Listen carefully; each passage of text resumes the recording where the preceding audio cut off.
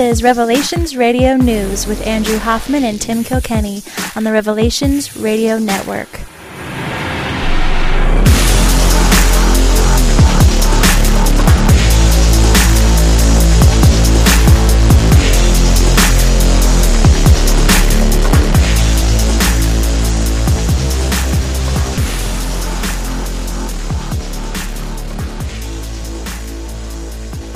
Podcasting to you from the foggy forest of Meadowdale, Washington, where I am sitting in a garage in a dress shirt, slacks, and dress shoes doing a podcast. I am one of your hosts, and my name is Tim Kilkenny.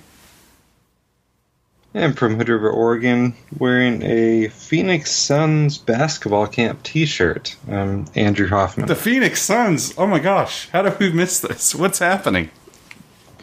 It was a free shirt. I worked at their camp one year. So. That's awesome. And they just drafted the second coming of Greg Oden. Congratulations, Suns fans. You think so? Yeah. I hope not for their sake. Well, here it is, episode 200. You and I have done a few of these episodes now. 200 shows. That is a lot.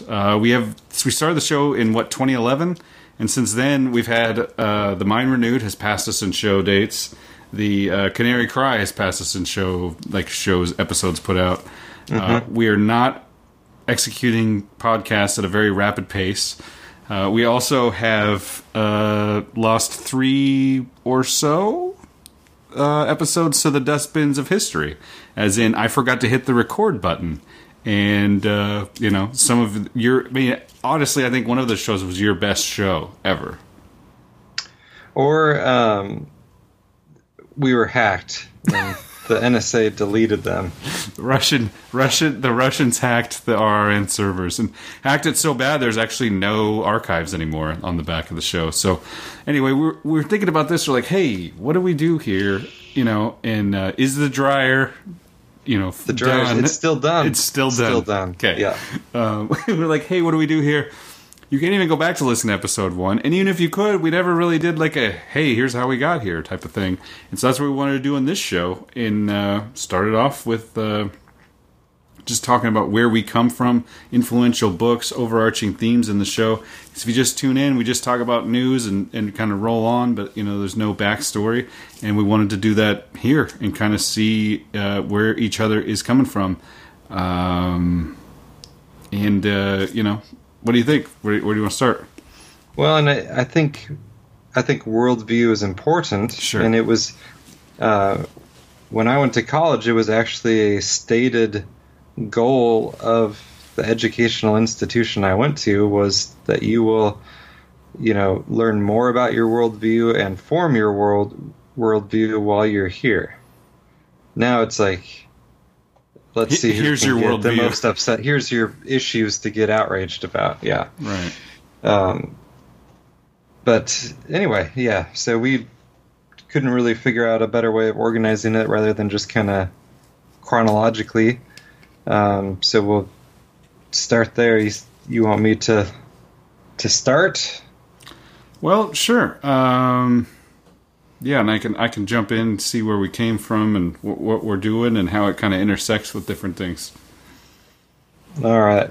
So, was born in the same town I live in now, Hood River, Oregon. We almost lost. Let me just say this: we almost lost another show to history. Yeah, we almost just lost another one. The microphone issue on my end was totally messed up, and Andrew had already gotten 10. We were 10 minutes into a show when we realized my error. So I apologize to Andrew, and if he doesn't sound as crisp and wry as usual, that's my fault. And I got 4 hours of sleep last night. And he has 2 children and no sleep. No sleep. No money, no sleep. Mo money, mo problems. Yeah. All right. So I grew up here in this town, and one grandpa was the local doctor in town who delivered me at the hospital, and the other grandpa on the other side of the family was the pastor of our church. That's an amazing American story right there. Yeah. You're like the blue blood of Hood River. the small town before the windsurfers. So, the grandpa who was a doctor died when I was 2 years old. Which was definitely too bad. He was I still run into people in town who knew him.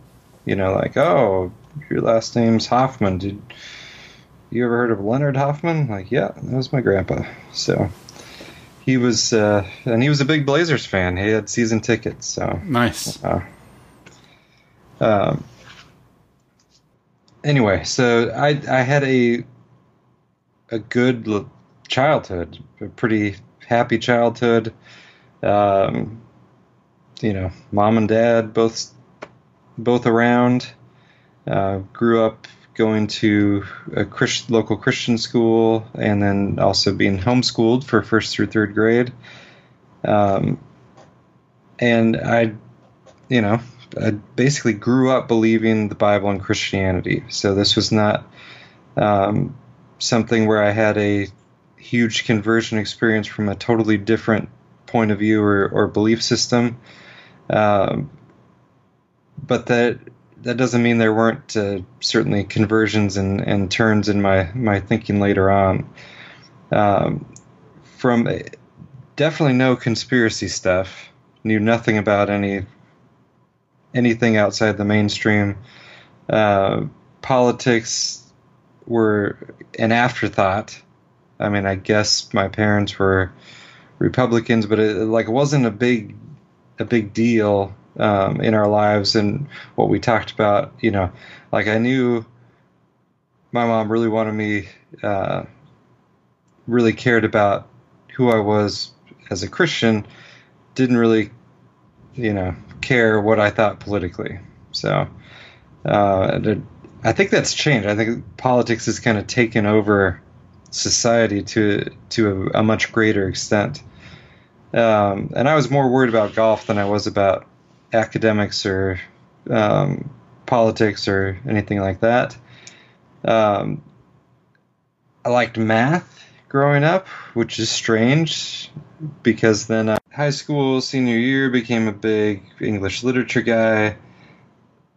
Chose that as my major in college, needed a minor, went with philosophy, just as practical. And I really enjoyed school. I mean, I like learning new things. I like reading interesting stuff, like philosophical debates, what have you.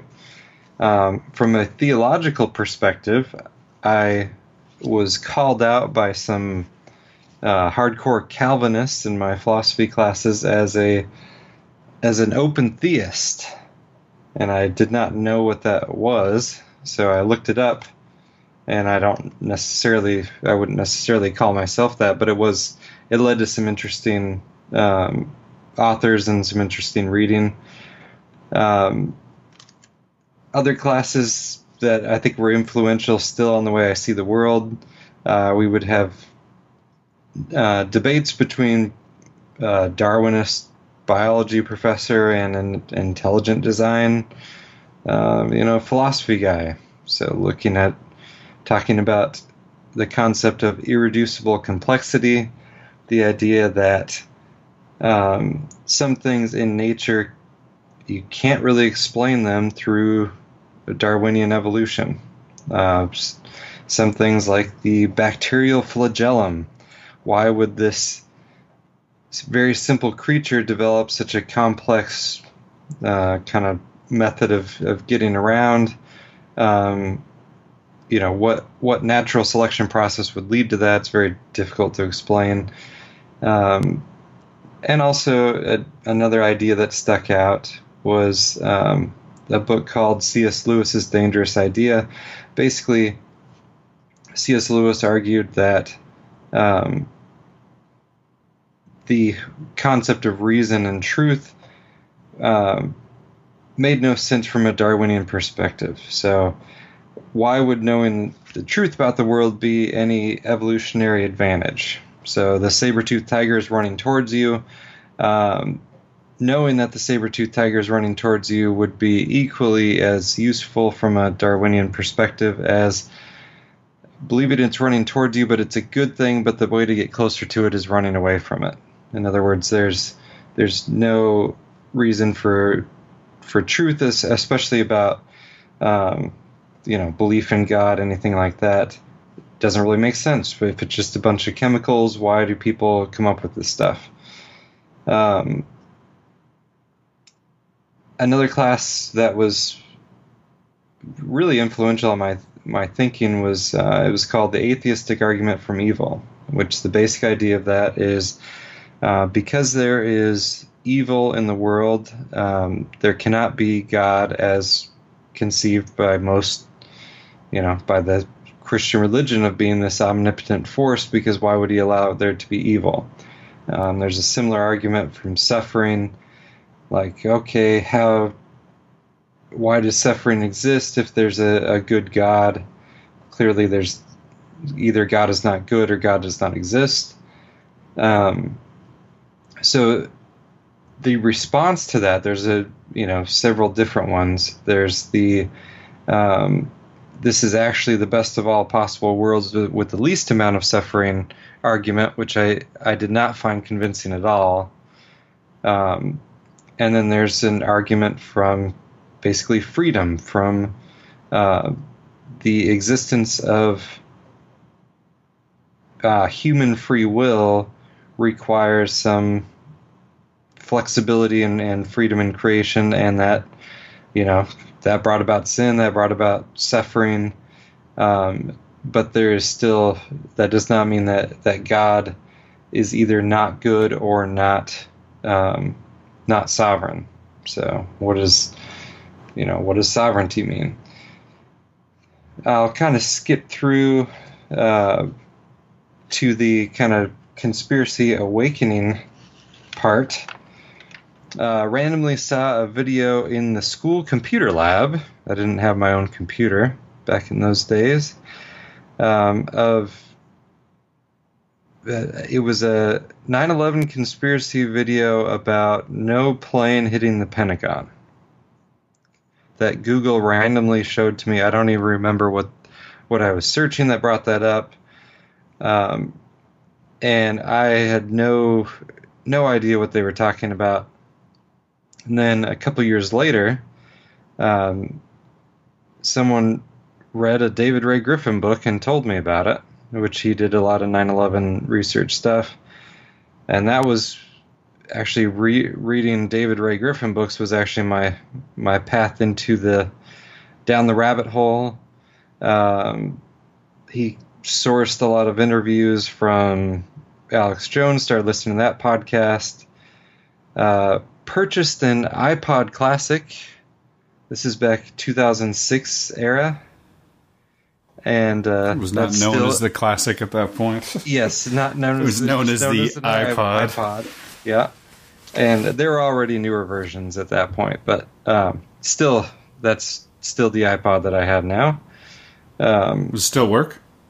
Yeah, still works. I've had to replace headphones a bunch of times, but the actual iPod, and I've had to delete it down to nothing and start over again, but.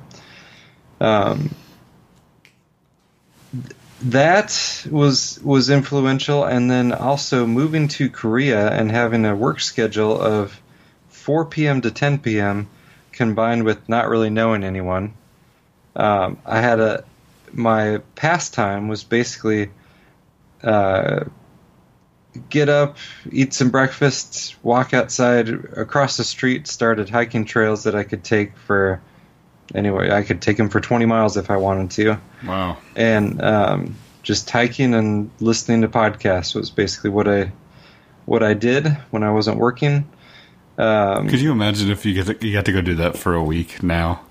Now that you're married with the kids, with two kids and a wife and everything. Can you imagine if you just if I just transported you to go hiking and listen to podcasts all day? You'd be like, this is the greatest day of my life.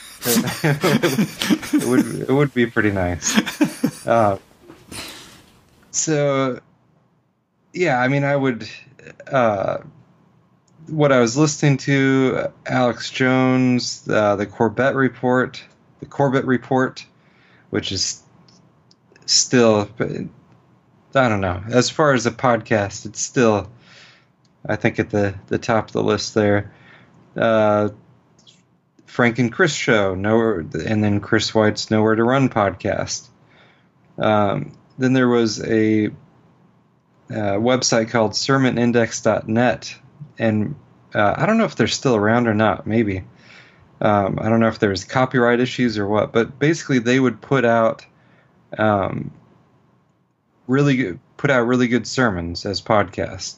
So that was kind of that was my church over there, was listening to sermons via podcast. Also able to listen to sermons from my home church back in Phoenix. Still around. Yep, sermonindex.net. Folds right up, and you got audio stuff. Yep, looks like an older web. Looks like it hasn't been updated since you were listening to it. But yeah, there it is. And then FutureQuake. I think I found FutureQuake while I was still in Korea. I can't really. I'm not 100% sure. Actually, it might have been after I got back to the U.S. But listen to FutureQuake. I've told the story before, but I had emailed Chris White back and forth a few times, and I told him, like, hey, man, you should write a book. And he said, well, put an outline together for me. Tell me what I should write. And I put together the outline. He said, yeah, sounds pretty good, man. I think you got this stuff figured out. Go ahead and write it. So, maybe that planted the seed, and Chris later decided, hey, writing a book's really easy. I'll just start pumping out books every couple months. So he did go through that phase there, which they were excellent. Documentaries, all sorts of stuff. So then came back to the U.S. and it's like, hey, I'm going to be a writer. I wrote this book. I was a guest on FutureQuake. The world is my oyster, right? So I started researching for a book on that was going to be titled Mass Propaganda. Read a lot of Jockey Lewell, Edward Bernays, Theodore Kaczynski, all sorts of stuff. So I have, and I just found them the other day, I've got like 4 notebooks full of notes and quotes for the book that never was. So that brings us 2010. Met my current wonderful wife. Got married. And, work became a little bit more important to have an actual job than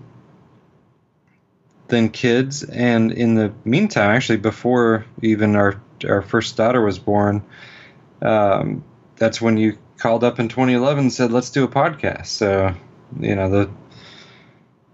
the podcast became my outlet in connection with the Christian conspiracy micro subculture. And it continues to this day. I was actually looking up a couple different things today to talk about, and I thought, I'm going to look up your book. And so I looked it up on Amazon, and there you were. And then I went and read the reviews and just wanted to see. And, 1 or 2 people mentioned that they really liked the book and also listened to your podcast. So I thought that was pretty cool.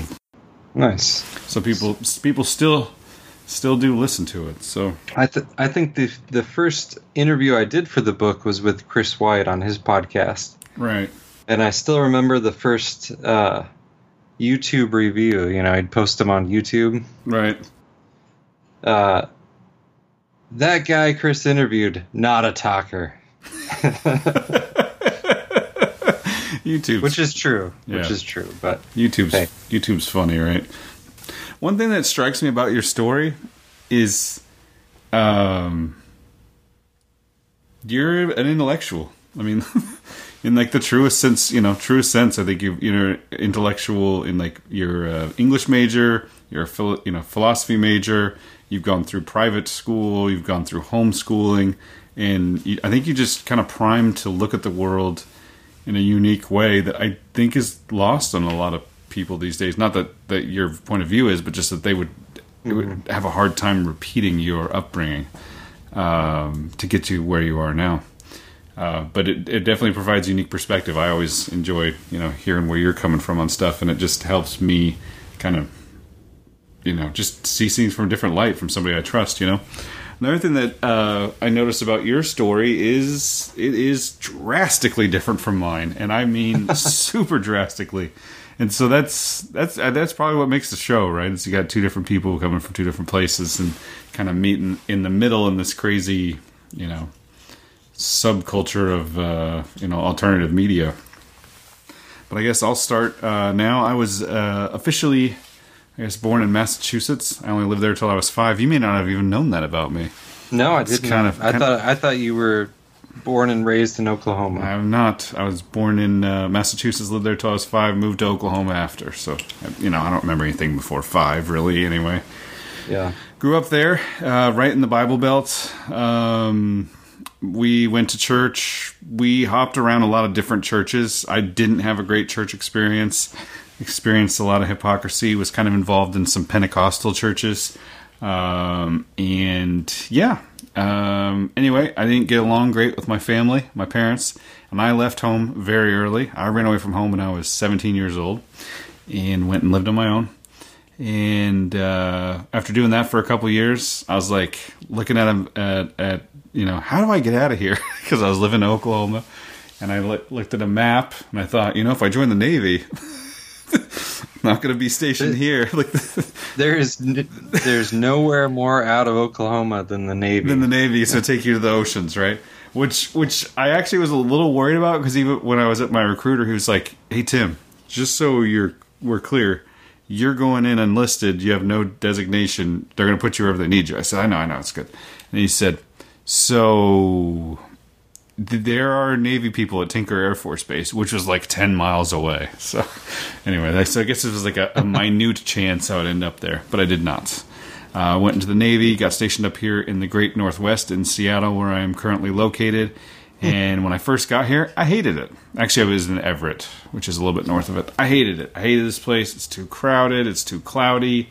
The sun doesn't come out. People are weird. There's no light during the summer or during the day or winter. But I went through my 4.5 years of enlistment, at which time it was strange. A captain once told me that if I never got off the boat, I would be a model sailor. So basically, whenever I was on the boat, I was like hardworking. You could count on me. I would always be there, do the work that I was supposed to do. People, always, gave me good recommendations and everything else. Off the boat, drinking, fighting, getting into all kinds of trouble, being a general young person. I mean, when you're in your early 20s, you just don't know what you're doing or what's going on. So anyway, went through that stage there. 4.5 years later, the Navy and I decided to part ways. It was amicable. I was done. They were done. It was time to go. So I got out, and shortly after getting out, actually it wasn't... a couple of years after getting out, I thought, I should probably stop drinking. I've gotten a lot of trouble with this drinking thing, so I got sober. And then, got my own apartment. Just as easy as that? I mean, it was.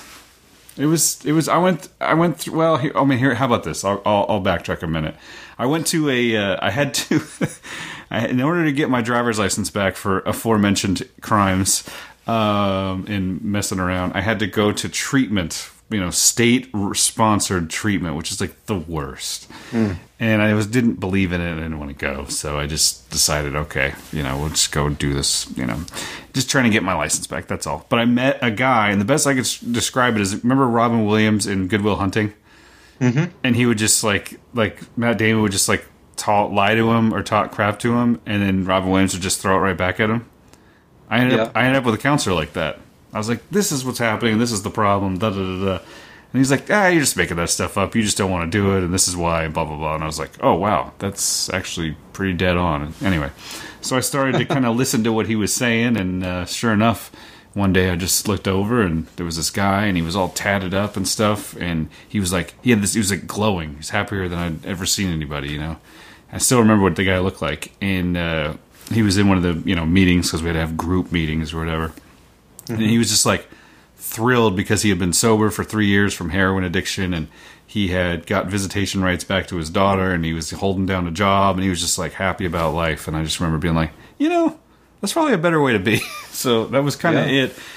You say that's it. One day it did click. That's all I can say. I fit more mayhem and drunkenness between the ages of about 18 and 25 than most people fit in their whole life.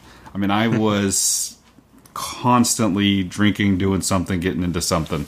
It was crazy. I actually, and that's another thing we might even mention since we're doing a biographical piece, I actually almost died. You know, I got in a fight in San Diego. I got pushed off of a balcony and fell about 15 feet, smashed my face on a ledge, and then fell 5 more feet. Woke up in surgical intensive care after that one, and they basically had to surgically restructure my face. They, you know, like my girlfriend at the time brought a picture to the hospital, and it was crazy. So anyway, wow, yeah, I didn't know this. I never told you that story. I don't like talking about it too much. It's a little sensitive. But anyway, within a few years after that, I was like, you know, there was that time I almost died too. Like, this really isn't a good, you know, direction for me. So that and being arrested countless times, and I mean countless. Now, I've never done any like major crime that you would. I mean, there's been drug use and alcohol use, but there's never been like a major, like, you know, crime.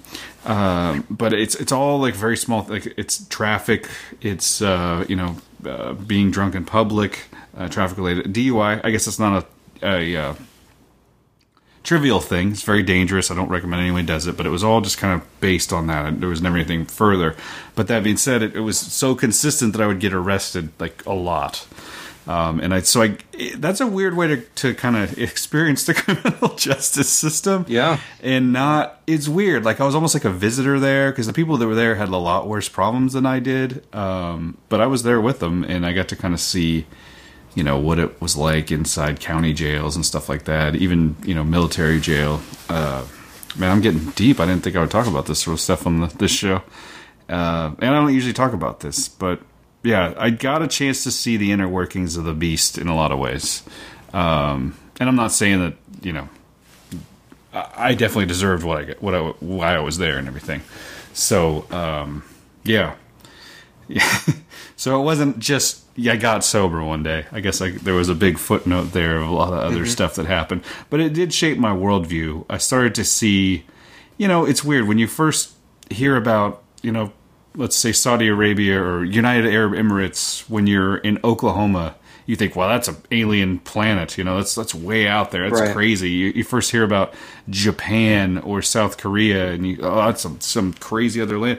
And then you get in the Navy and you go there, and they're just people doing the same thing, care about the same thing. It really like brings it home to you, right? And then you hear about people in jail. Well, people in jail they're all criminals and they're all horrible. And then you go to jail and you see like they're just people who have totally messed up and had some really rough lives, you know. And then you hear about the police, and it's like the police are horrible, and turns out they are. So anyway, no, I'm just kidding. No, I mean, so, you know, some of them are, some of them really are. Yeah. Like, I remember several in particular, you know, one in particular.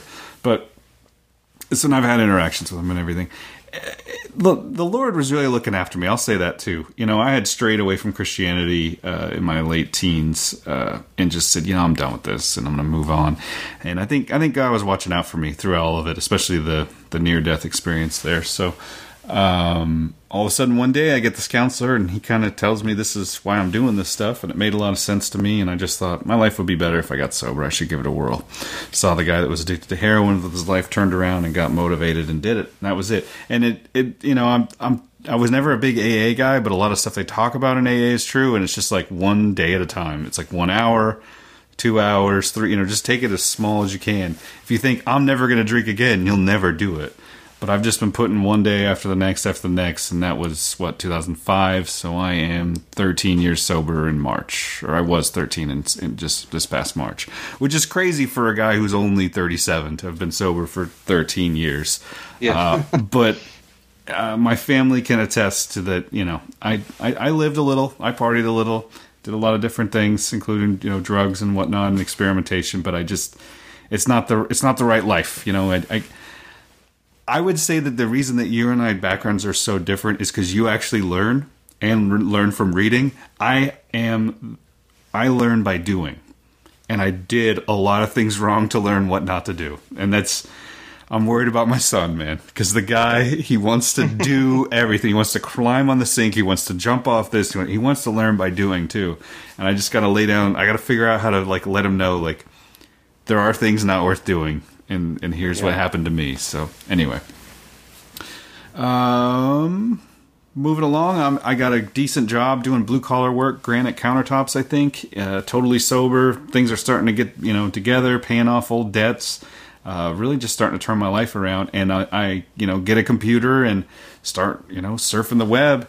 And I came across a YouTube video by Chris White.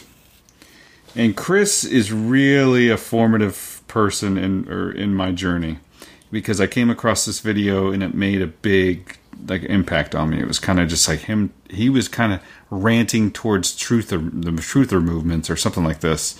Mm-hmm. I didn't even know what it was. I was like, what is this guy rambling about? And I went and watched a couple of his other videos, and then I started looking at the truther, and then stumbled onto other things, and then on to 9/11. Because remember, he used to talk about everything. Oh yeah. So I started to kind of branch off to other things that he was talking about, and really got kind of into all his YouTube videos. And he kept going back to this Bible thing, God, and I'm just like, man, I don't know about all this Bible obsession, but a lot of the stuff he's talking about, he really makes sense. He's a great teacher, right? Mm-hmm. He really was.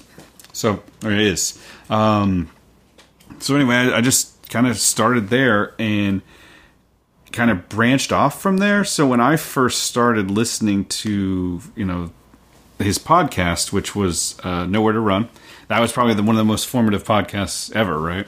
For me. Mm-hmm. And then I started to get into podcasting. I did a lot of the YouTube truther stuff, but for me, it was at the podcast thing. Because as I just described, I'm a doer. I got to be doing something. I'm always moving. And so podcasts popping in my ear, and I could go do other stuff. It was awesome. So it really started to digest everything that Chris White ever made. And from there, kind of branched off and saw, a lot of different truther stuff. I eventually said, okay, well, now he's got this. I needed more, right? So I'm like, Frank and Chris show. It was a live call-in show that this guy, Frank Lordy, and Chris White did. And they would just talk to each other, just like you and I are doing, but they would let people call in, and there was a chat room, and they could talk. And I remember getting like, man, that is awesome. And it got serious, man. There for a little bit, that was like my church. Frank and Chris show, being in the chat room and listening to those guys talk. It was like my church, and there was a lot of people, who were with us on that. And so that was kind of cool.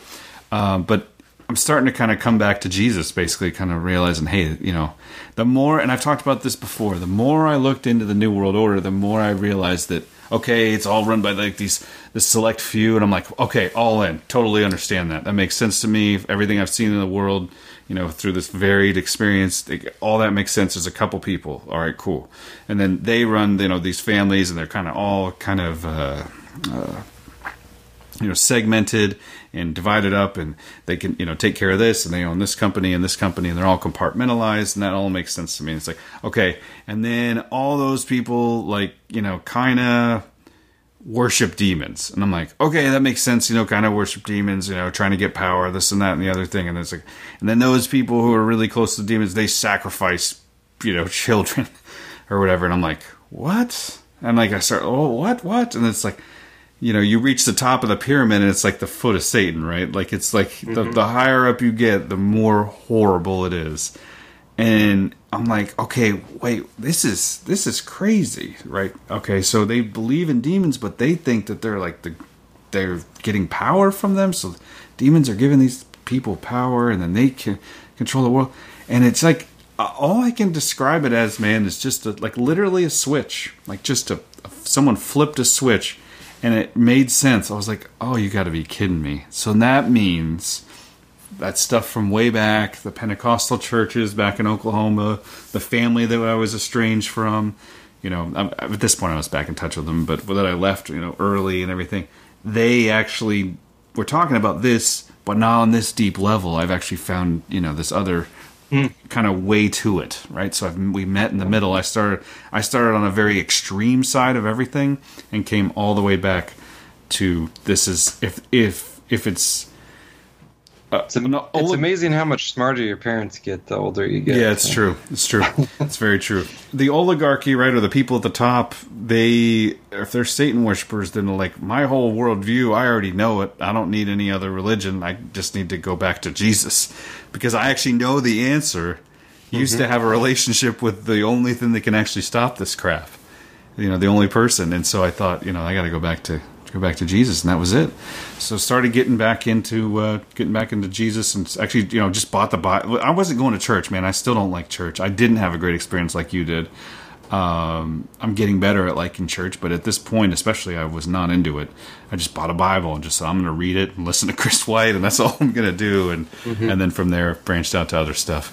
I do want to say, from there, I started to listen to other podcasts on Revelations Radio Network. Wise as Serpents was an influential podcast, which was by Frank Lordy, and he helped me with the view of things and looking into finances. And it just struck me. He would talk about these really grand conspiracies and the different ways the media was being used against us. And he was very motivating to watch just this dude, right? He was just a regular dude, and he was talking about, this is what's happening, and this is why you don't need to pay attention to this. This is baloney, and this, and he was very kind of, East Coast, almost New Jersey accent about it. Just, this is it. Just ignore this stuff. All you need is Jesus, or, that was pretty cool. And then from there, I found other podcasts. I think Future Quake was hugely formative for me. Ran into you at the conference or whatever, and then kind of got turned on to the Corbett Report. James has been a big influence on me. And then Frank and Chris show went away, and I wanted to replace it, so I did the Tim and Mike show. So I had another podcast before this one, where it was basically just a call-in show, and we just had church. Like, it was about praying, about regular stuff.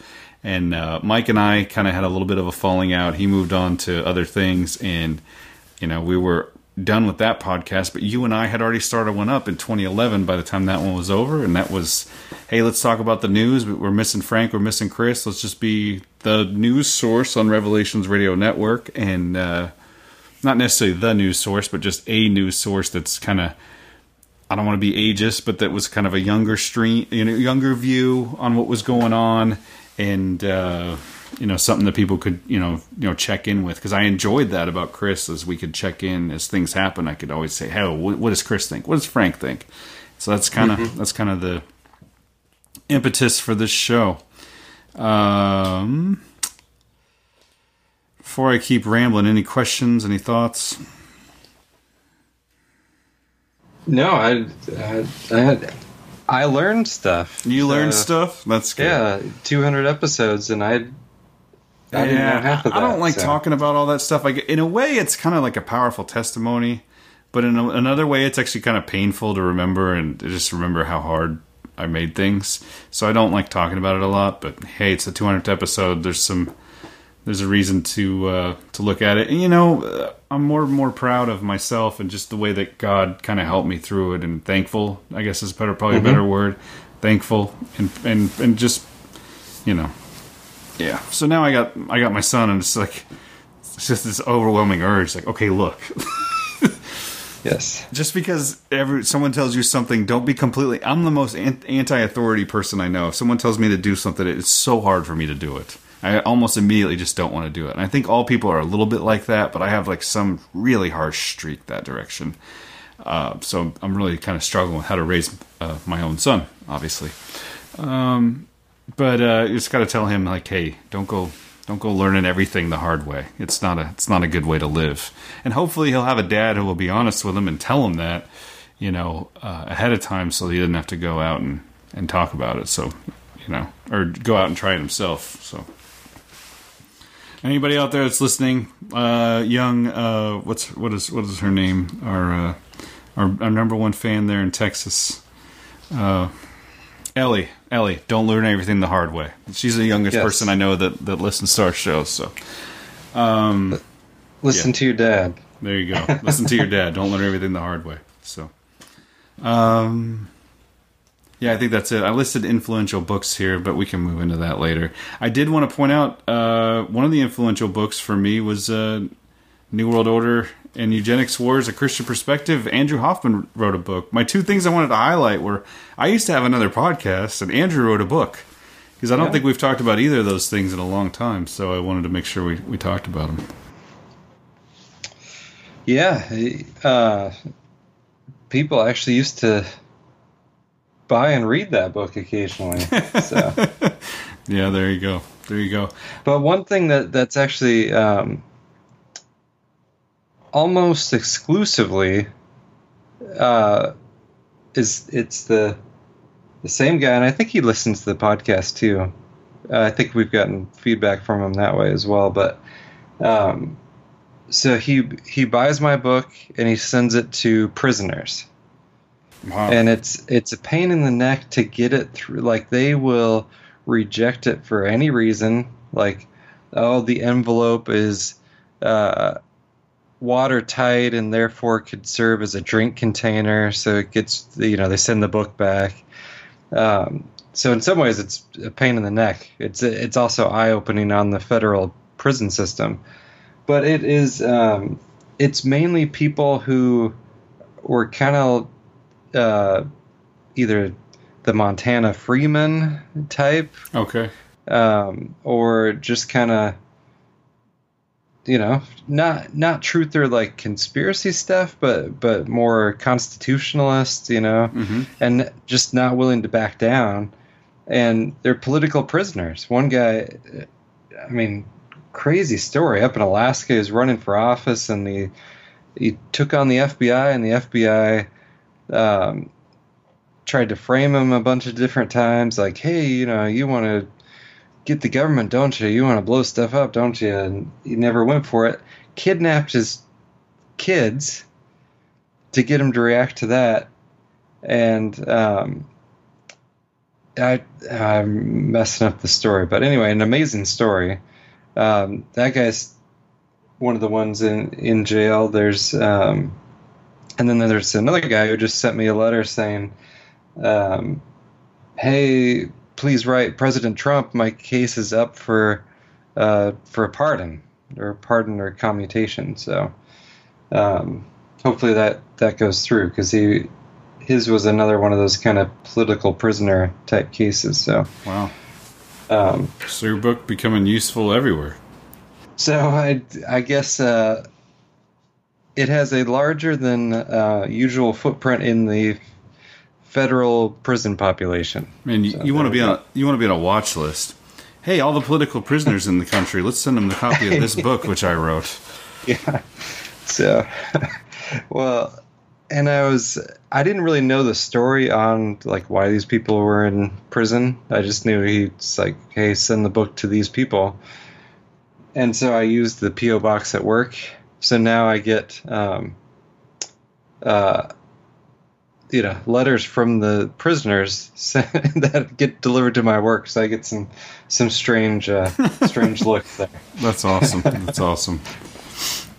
One thing I also did want to go back to, because I kind of talked about the alcohol and my own issues in the early 20s, but another part about being in the Navy is seeing how the machine worked from the inside, and the war machine. So I was in the Navy when September 11th happened. I was in the Navy for the bombing of Afghanistan. I was in the Navy for the shock and awe campaign.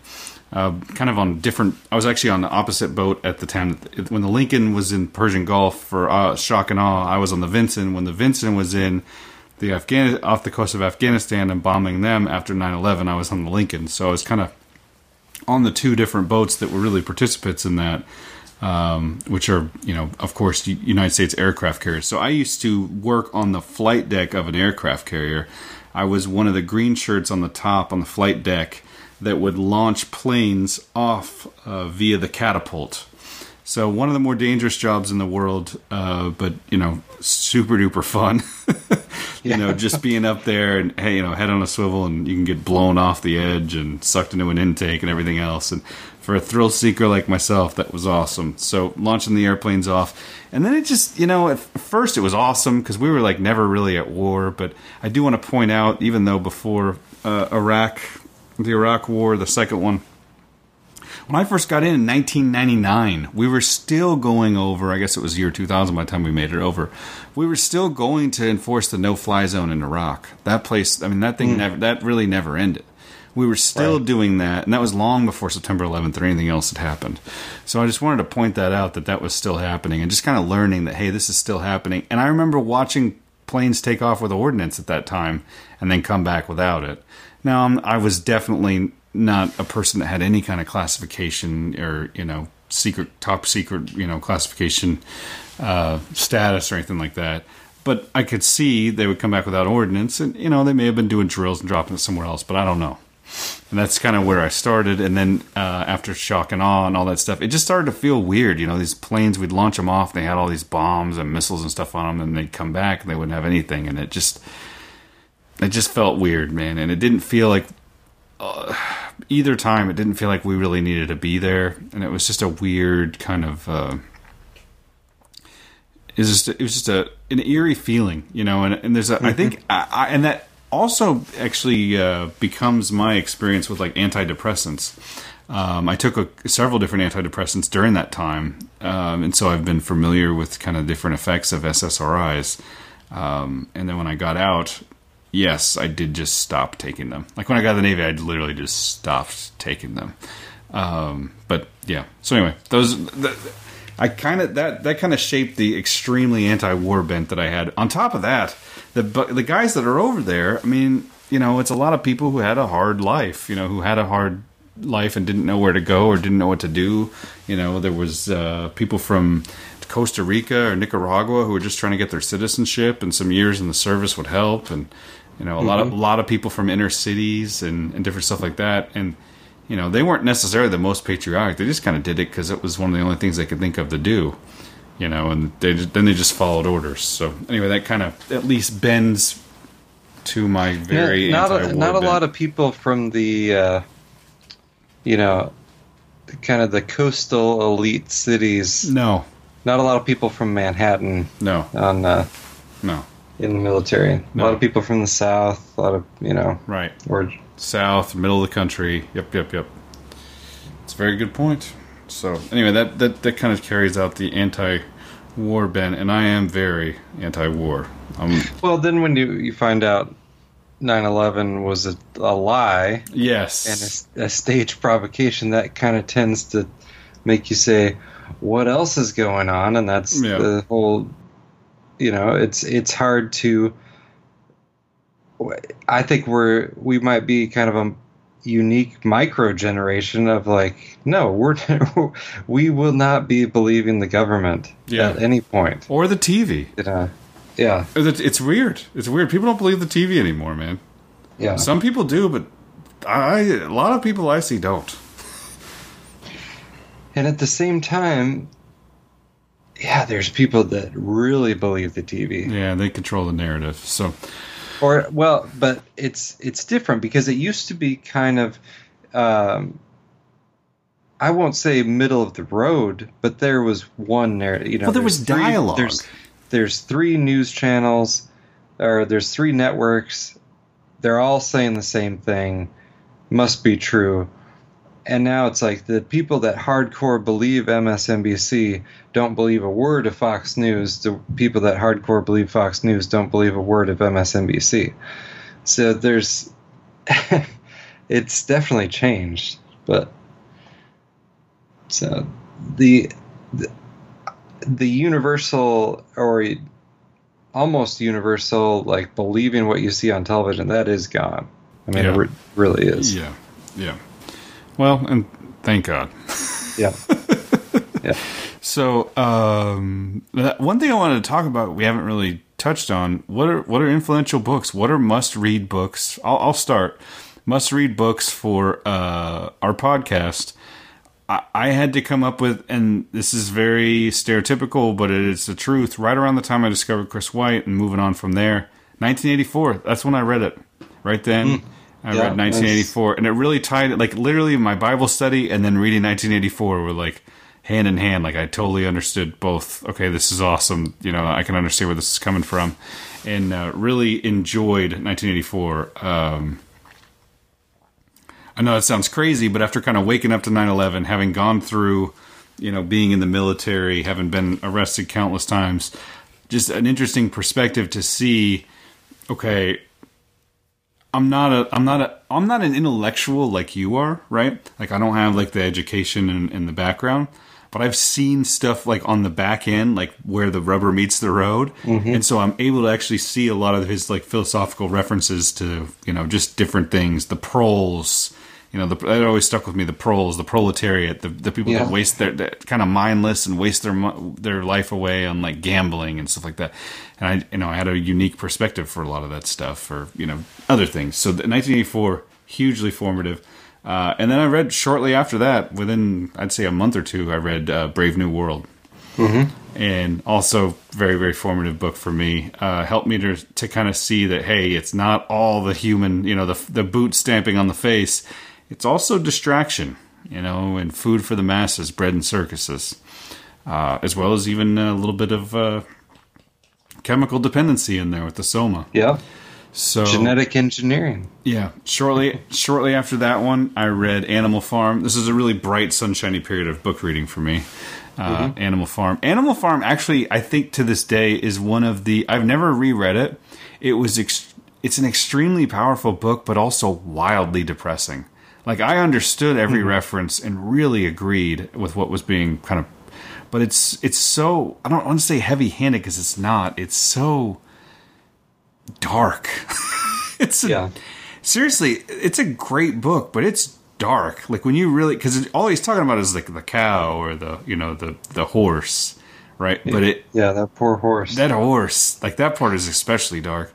It just, I don't know, but it really kind of helped me to realize, okay, people can really easily be swayed by labeling and politics and this and that, you know, 2 legs good, 4 legs bad. You know, all animals are equal, but some are more equal than others. That's right. Yes. So I'm going to say all 3 of those. And then I'm going to skip way forward to within the last, I would say it was about 5 years ago. So most of that stuff was all about over 10 years ago. This is only within the last 5 years. But I read a book, and this is one of the more influential books on my worldview. And this is in a different kind of direction that, you know, than the rest of the show has taken, especially when you go through those 3 books, 1984, Brave New World, and Animal Farm. I read a book by a guy named Bob Goff called Love Does. And it's an amazing book. It's a Christian book. And it's written from a perspective of just a whimsical kind of guy who just talks about like what he's experienced in life. And he starts every chapter, you know, I used to think that, you know, God wanted me to do this, but now I know something. And he always has this, you know, and then he goes into these stories and he tells these stories just about loving people where they're at. Just being there, sometimes just being there where people are, not even necessarily doing anything, but just talking to them and being around them and helping those who need it, and just being, you know, looking at the world a little bit differently. And we're talking about things that change worldview, and I think that book really did change my worldview. It didn't have to be this, like, you got to get them to say the sinner's prayer, you got to get them to speak in tongues, you got to get them to do this, you got to get them to do that, and then they're going to be saved, and you're going to, you know, it's the greatest thing you could do. And it wasn't that. It was more just like, hey, love people. That's it. That's really all you're called to do. And so, I highly recommend that. I'd actually, you know, love to hear your thoughts on that book, Mr. Hoffman. But I remember I even sent that book to my father, and he read it. And I actually sent it to every member of my family, and he was the only one that read it. But he loved it, and even taught Bible studies, you know, that were about it. So it's a really good book. And he actually just within the last couple of months came out with a sequel to it. Funny that I should mention that actually he in the sequel talks about how this is really his 3rd book, because he wrote a second book, and it was the whole manuscript was stolen from his van. The church van windows got smashed out. They stole his entire computer, and he never backed anything up. So, oh man, lost to the dustbins of history is his second book. So he calls this second book that's out, he calls it his third book. But I thought you could relate, man. All the podcasts you and I did that didn't actually ever come out. So can't imagine the book though. That's tough. So I'll have to check that one out. I haven't read that one. I got a small bonus section, just some super quick ones. These ones I already had my world order. I already had my world order. I already had my world view, but they added to it and helped kind of strengthen it. I read Beyond a Pale Horse by Bill Cooper. I read New World Order and the Eugenics Wars: A Christian Perspective by yours, not truly, but Mr. Andrew Hoffman. And then Black 9/11 by Mark Gaffney. Really enjoyed that book. Did you read that one? I think so, yeah. The only thing I don't like about it at the end, he gets super into, what is that? Not nihilism, but come on, it's the one everybody loves nowadays. Oh, come on, I'm going to miss it. It's Gnosticism. He gets really into Gnosticism at the end. It's really bored. It's like, okay, dude, I really enjoyed all the stuff he did about money. Why did you have to go in this direction? So, anyway, and then I read Dark Alliance by Gary Webb. That was another really good one. So those are kind of not formative, but really kind of help firm up my worldview. Well, I'll throw in there with Brave New World in 1984. I think C.S. Lewis's Space Trilogy is kind of underrated from the New World Order perspective, like New World Order exposure perspective. So I would recommend that series. And King Lear is... I'm not a huge Shakespeare guy, but King Lear is definitely one of the best works of literature and most insightful as far as political power and how people will lie and cheat to get it, and how people treat someone who has it versus treat someone who doesn't have it anymore. And that's that's kind of the whole book, right? King Lear. Are you familiar with it at all? I have a really unfortunate experience with King Lear. I went to a play, and it was at the Moore Theater here in Seattle, and it was Shakespearean in that, do all Shakespearean actors refuse to use a microphone? Well, I mean, they didn't have microphones back then. But right. No, I know. Of course. Thank you, Andrew. That's great, man. So tell me more. Was it a like recreation? Like, this is how they really did it back in the... Yes. Yes. So I did anyway, it was in the Moore Theater, and the acoustics were atrocious. And so I really think I missed a lot of what was actually happening. So I don't have that much. I went and saw it live, hoping to learn more, and did not, because the acoustics were horrible. It's like, hey, this is how they did it in Shakespeare's day, and this is exactly what it would have been like, in the original reenactments. Great, I can't hear anything because I'm in a giant amphitheater. So, right. Anyway, yeah, so thanks. My fault. Go ahead. Sorry. Yeah.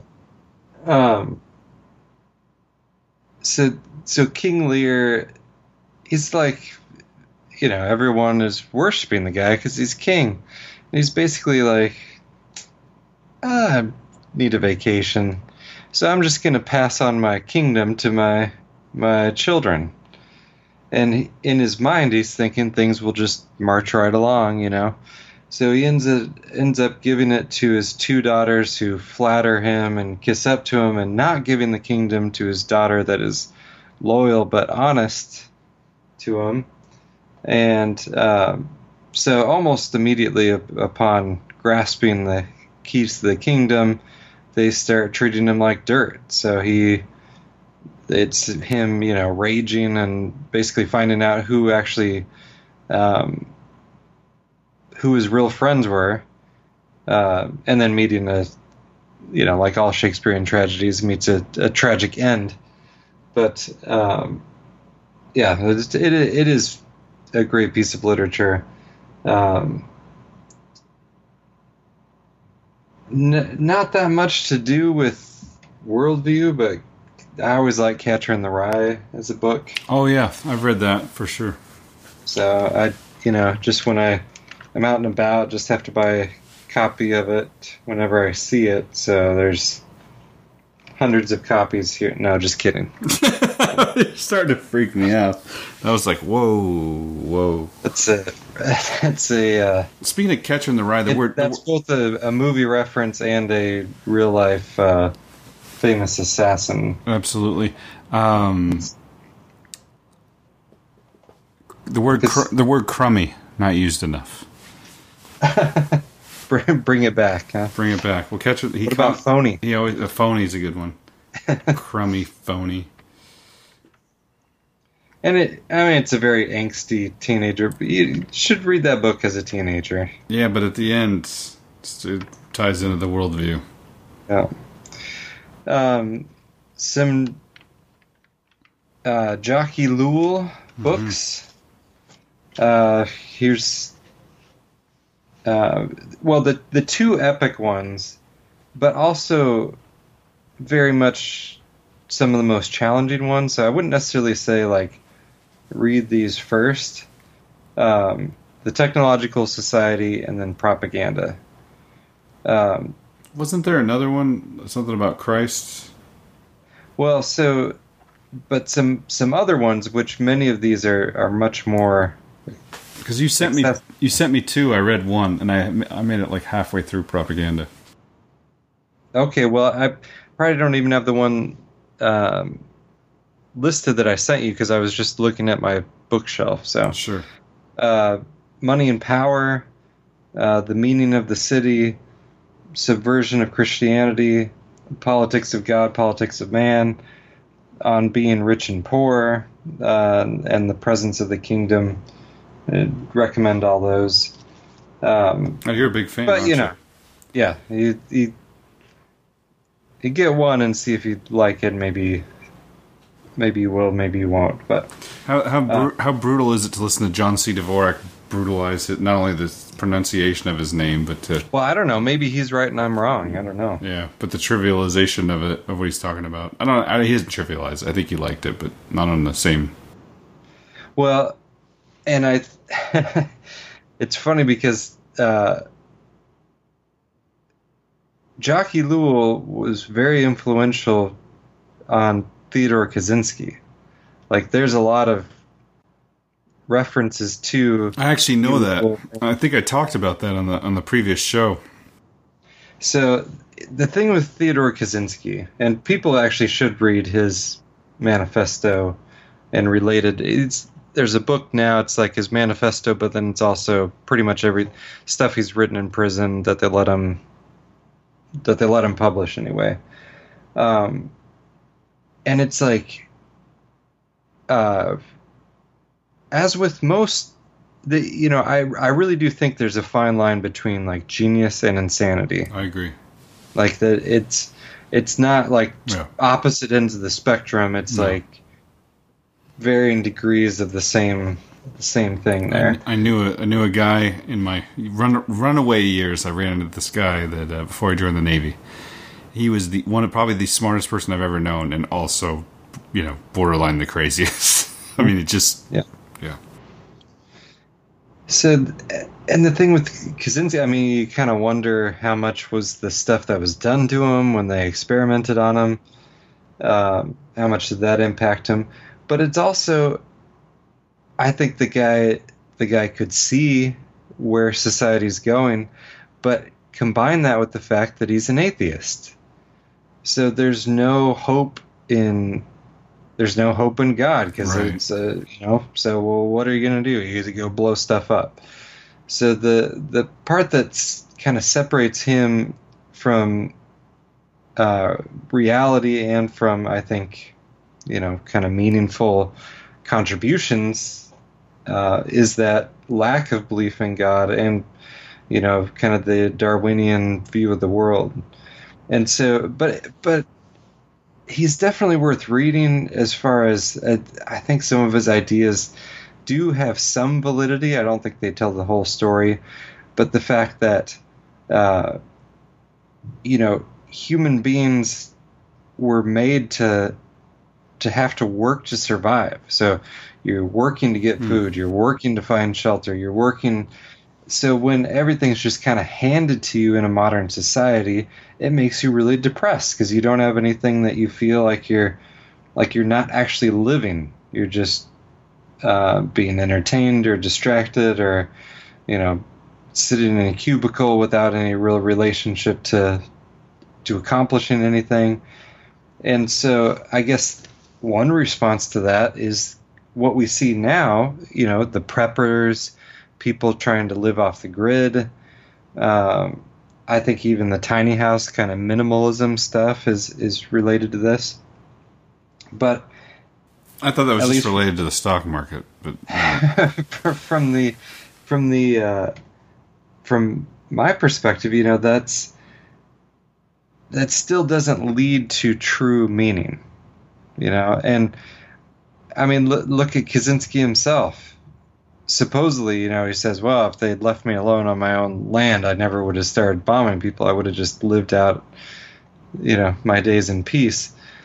Maybe that's real, maybe that's not. But I don't think it's not the answer to all the problems. Like, yeah, maybe people, back in the day struggling to survive weren't killing themselves like we have now.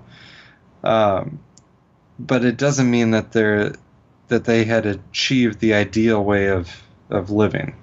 I think there's an element of suffering that's just built into human existence on a fallen planet. Whether you're an advanced society, a primitive society, you're still gonna suffer. You're gonna suffer differently. But I think without God, there's no actual meaning to it. Ironically, he's without grace. Ironically, he's a victim of the exact thing he was talking about. Yeah, he doesn't. Instead of spending all of his time working to live, he had everything handed to him, or figured out a way to, because he saved up money from his job, the only job he ever held, when he was with his brother in Chicago or whatever, and that was how he lived. He had built this, built this thing on land that they had owned and the family. But even then, the tax collector came and started looking for him, and he was only getting a very short little amount of money every week. But anyway, it just kind of cracks me up that he's talking about what ended up being his biggest problem, which is too much spare time. Yeah. And so too much spare time to actually think about things and look at things. And so, he calls it the power process, and basically having to struggle makes you stronger. It's I think there's some validity there. I also think there's some Darwinism stuff that I don't believe in. I'm a great example of that. Having to struggle makes you smarter. I've struggled my whole life up until very recently, and I feel like I'm the better for it. Like, I've learned a lot. However, I wasted a ton of time and ended up in some atrocious situations. Yeah. So I wouldn't recommend it. Yeah. Well, I guess some other influences. Flannery O'Connor. I definitely recommend her short stories. Some of the T.S. Eliot stuff was certainly, mattered to me at different points. Music-wise, Project 86, Thrice, Me Without You. Immortal Technique. Shout out to James Corbett. I did see the Smashing Pumpkins once, and it was an amazing concert. So, for me, I liked Immortal Technique and Killer Mike, both of which I don't recommend anybody go out and listen to right now, but they get the point home. Yeah. But Did I tell you about Immortal Technique, or did you tell me about? I think we both knew. I think we did both know, because I said, "Do you like hip hop?" You're like, I remember asking you. I was like, "Do you ever listen to hip hop?" And you're like, "I like Immortal Technique." I was like, "Whoa, are you serious? That's awesome." So I was like, "Yeah, I'm not a hip hop fan in general, but I did go through a Immortal Technique phase." There you go. Well, and I told you about Killer Mike, who 90% of the time is awesome. So yeah, he's pretty good musically. So you know what? It's kind of good to do this. I'm glad we did. It's kind of a new type of thing for our show. And it really does address how it brings it all back, you know, talking about all those different things and kind of where we are now. Mm-hmm. You know, it really does kind of bring it all back. I forgot to actually mention my wife worked at a naturopathic university. She wasn't my wife at the time, but that was where I kind of learned about Monsanto. And they're big in the news. Big in the news recently. And I actually remember telling her about it. And that was where I also, you know, I remember when I had first got out of the Navy and first got sober, I was like going to like Sam's Club and just like eating crap, man, like tuna helper and drinking tons of, you know, like Dr. Pepper or soda, you know. I'm not saying those things are bad, so I'm not judging anybody. But I just, my diet was horrible. Right? It was really bad. And that was all I knew. And then I learned learned about Monsanto and all these other things, and learned about eating organic and stuff like that. And that whole movement has really kind of sparked up. And you know, now the grocery stores have a way of taking away all our money. No, I'm just kidding. Yes, because it's labeled organic. But just kind of realizing that food is medicine, and part of, you know, your diet is a big deal. And that was kind of, you know, that was a big moment for me and for my wife as well. And you know, we live in a great area where we have access to food that's not, you know, GMO or whatever, but it's super expensive. So anyway, well, and that is kind of it's a bridge to people, because I think in general you find a lot more people on the liberal end of the spectrum that are into that. Absolutely. And so that's kind of a bridge to relating to people, and when they might have opposite views on other things. I'll never forget our missionary friend. She's from Nicaragua. She grew up there. She went to one of the hippie stores around here because I was like, "Hey, this place has some really cool stuff." And so we went in. And, you know, the guy's checking us out, and he's like got long dreadlocks and glasses, and like I just woke up look on his face, and like barely even speaks to us. And like we're leaving, and she like turns around, and looks at me, and is like, "Is that?" So that's who shops here. I'm like, yeah. I mean, yeah. Give me it's a lot of the people here, but you know, I think we've talked about before too. I came from an area where it was, you know, in Oklahoma. They ask you if you're a Christian. You say, I mean, yeah. I believe in Jesus. I believe in America too. I mean, I'm an American. Why wouldn't I be a Christian? And up here, you ask somebody if they're a Christian, I'd be like, no, thank you. And if they say yes, then you know. Do I look like a bigot? Yeah, then I don't like Donald Trump. Now, if you ask them, and they say yes, it actually means something, which we both kind of enjoy about living up here. So that definitely affects us too. You know, it affects our worldview where we are, and living up here in the great north left.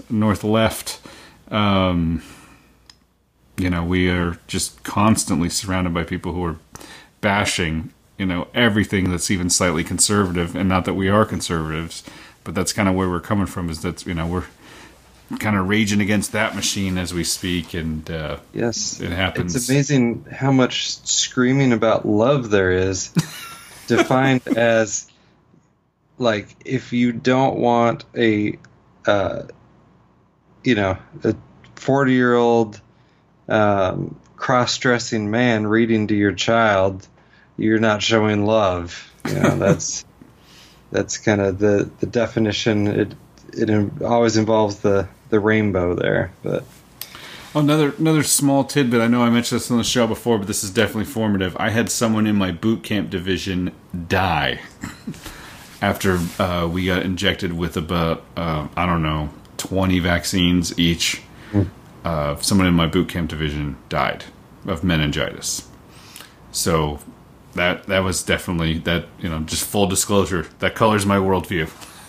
Yes. Yeah. So, I got the sickest I've ever been after getting all those vaccines, and still remember it to this day, like the feeling when I very first started coming down with it. And then, I think we talked about this before. I know I have, but I got really sick really fast. Like I was the first person sick out of the 100 and whatever people that were in our division, or was it 80 something? But I was the first person sick, and like I tried to hold back. I was like, no, I'm going to tough this out. And then it got to a point where I was like trying to concentrate on how to walk without falling over. And I was like, I probably should go to a doctor. And I let them know, and they're like, okay. So I went, and they said, okay, you get bed rest. And I was the first person on bed rest, and everybody was just looking at me like, this guy's weird. Like, he's really sick, and he's getting bed rest. I mean, we're in boot camp. We're supposed to be running and marching. And sure enough, everybody else just fell like flies through, basically getting Do you sick. think it was just all the vaccines, or do you think they did a little experimenting on you? Yes. Yeah. Well, the Chiefs, the Chiefs. So I didn't have a drill sergeant. That's the Army. Here we had a chief. That's what's in the Navy. But the Chiefs would all talk about how they all, like, we were told ahead of time that after all these vaccines, we were going to get sick. Some would have a cold, some would have worse, but it was totally normal for us to get sick. It's just our bodies, reacting or whatever. I don't know. I like I said, I had a unique experience. Just like they tell parents, like, oh, don't worry about the seizure your kids might have. Yeah. That they just told us, you're gonna feel sick, and like I had a weird experience, man. Like it just all of a sudden it took me over. I'll never forget. Because I wanted to tough it out. Can you imagine being the first one out of 100 people? Everybody's been through the same thing, and you're like, hey, yeah, I think there's a problem. Yeah, it was, and I held it out as long as I could, and I'm pretty tough mentally and physically. I've never really been, the first one to whine about anything, and I had to do it. And then, sure enough, within a few weeks, all of a sudden, this one girl gets taken from. She's sick in quarters, then hospitalized, and then hey, she's gone. By the way, just like, what? That's crazy. So and that was kind of just like, it's one of those things, man. You just kind of store it away in your like memory bank. Like this memory's not ever going to go anywhere. Right. And then years later, you're doing a podcast with this guy you met at a Christian conference, and you start talking about vaccines, and it just comes right back to the surface. Like, hey, and I'm not saying that she died. She could have died from something. I mean, meningitis from somewhere else, but it definitely is a correlation in my mind that shapes my worldview. So that full disclosure there, and since then, I mean, how many soldiers and veterans have come forward and saying that they have had issues, either Gulf War syndrome or issues from the anthrax vaccine, which by the way I narrowly avoided somehow. It's like a 6-part installment, and if you miss the first one, and I just between getting arrested and getting in trouble and getting over here and doing this over there, I kept missing the first installment. So then by the time that they were going for second, third, or fourth installments or whatever, they were all out of the first. I was like, well, I don't know. Yeah. I guess I don't get it. So I never actually got it, which they kept telling me, we're going to war, you're going to die. I was like, okay. Yeah. In what case? Like, what scenario does an anthrax bomb hit an aircraft carrier that's surrounded by 4 other boats and a submarine at all times? Like, where's that scenario going to play out? Where's the long range anthrax bombs? I just don't get it. Yeah. And by the way, after being on a ship, on an aircraft carrier like that for 4 years, every time I see the Transformers scene where the Decepticons swoop down and they shoot a aircraft carrier from within sight of it, I always bust up laughing. Not happening. But anyway. But I digress. There was a few little tangents that I had missed, but I think I knocked them all out. Monsanto vaccines. Monsanto, great podcast put out by Mr. Corbett this week. I almost mentioned it the last time we did a show, but Monsanto no longer exists. Yeah, just back to Bayer. Just back to Bayer. At least Bayer's never been involved in anything sketchy. Oh. Cyclone B. but they're known mainly in the U.S. Like, before I got into this conspiracy stuff and looking into alternative media, I knew them as the aspirin people, you know? Mm-hmm. So. Yeah, they make that too. All right, my friend, you've had 4 hours of sleep. I think did we accomplish what we set out to do in this show? I think so. I've even got some, if I remember, I've got some future words of wisdom I can pull here. So yeah, I'm ready. I'm ready for words of wisdom. I think we accomplished it. Thanks for listening to our show. Thanks for consistently listening to our show. Thanks to the people that support it. Hey, we just got a note a couple weeks ago that said, hey, I got to stop the donation. This guy was donating $25 a month to us, one of our bigger supporters. And I said, please stop. Yeah, whatever. He's one of the greatest supporters we have. If anybody else wants to step up, fill that gap. Eventually, we got to replace Andrew's computer. But for now, thank you very much for listening to our show. Thank you for supporting us. Thank you. It just, boggles my mind that you and I can 200 episodes. It boggles my mind. You and I can talk to each other from in my dark, dank garage here, and well over 1,000 people, sometimes even higher. Back in our heyday, much higher than that. Want to download it and listen to it, and it's crazy, man. That's the size of a big church. That's a big church. Yeah. Well, and we may be living in the middle of a panopticon with constant surveillance and everything we do digitally being recorded and tracked and traced. But at least we get podcasts. So at least we get podcasts. Thank you, technology. That's great. Podcasts are awesome. And yeah, all my political... We do live in a panopticon, but there's no need to research my political affiliations. Thank you, Facebook, for trying to classify me as conservative. All you had to do was go out and listen to a podcast that's freely available. There you go. All right, Andrew Hoffman, if you have any words of wisdom, I'm looking forward to them. I'll go... This is part of a bigger package, which we can do next time, but an Alexander Solzhenitsyn quote from 1978. We have placed too much hope in political and social reforms only to find out that we were being deprived of our most precious possession, our spiritual life. So, oof, that is a great way to end the show, Mr. Hoffman. So that's... whatever value there is in our podcast, pointing people towards that realization is kind of what we try to do. Hey, everybody out there that's listening to the show that's not a Christian, thank you for listening. Please continue to listen. We love having you. Everybody out there that is listening to the show that is a Christian, please pray for us. Please pray for me, my family, my son. Please pray for Andrew, his family, his daughters. We could use it, Not that we're either of us are going through it, but I think there's some serious prayer warriors and some real people out there that could support us in that way, which is way more important than helping to get Andrew a new computer, and way more important than telling your friends about the show. Please, we invite it. Please pray for us. Our youngest daughter has some hopefully minor and routine surgery coming up later this week, so prayers are appreciated for sure. Let's pray for that for sure, and pray for some wisdom for me and how to best be an example in my family. I also want to point out, Ellie being our youngest known listener, we also have another listener. I believe his name is William in Alaska, who was, I think it was over 70. So we have quite the gamut there, man. So if you're older than that, send us an email if you can figure out how.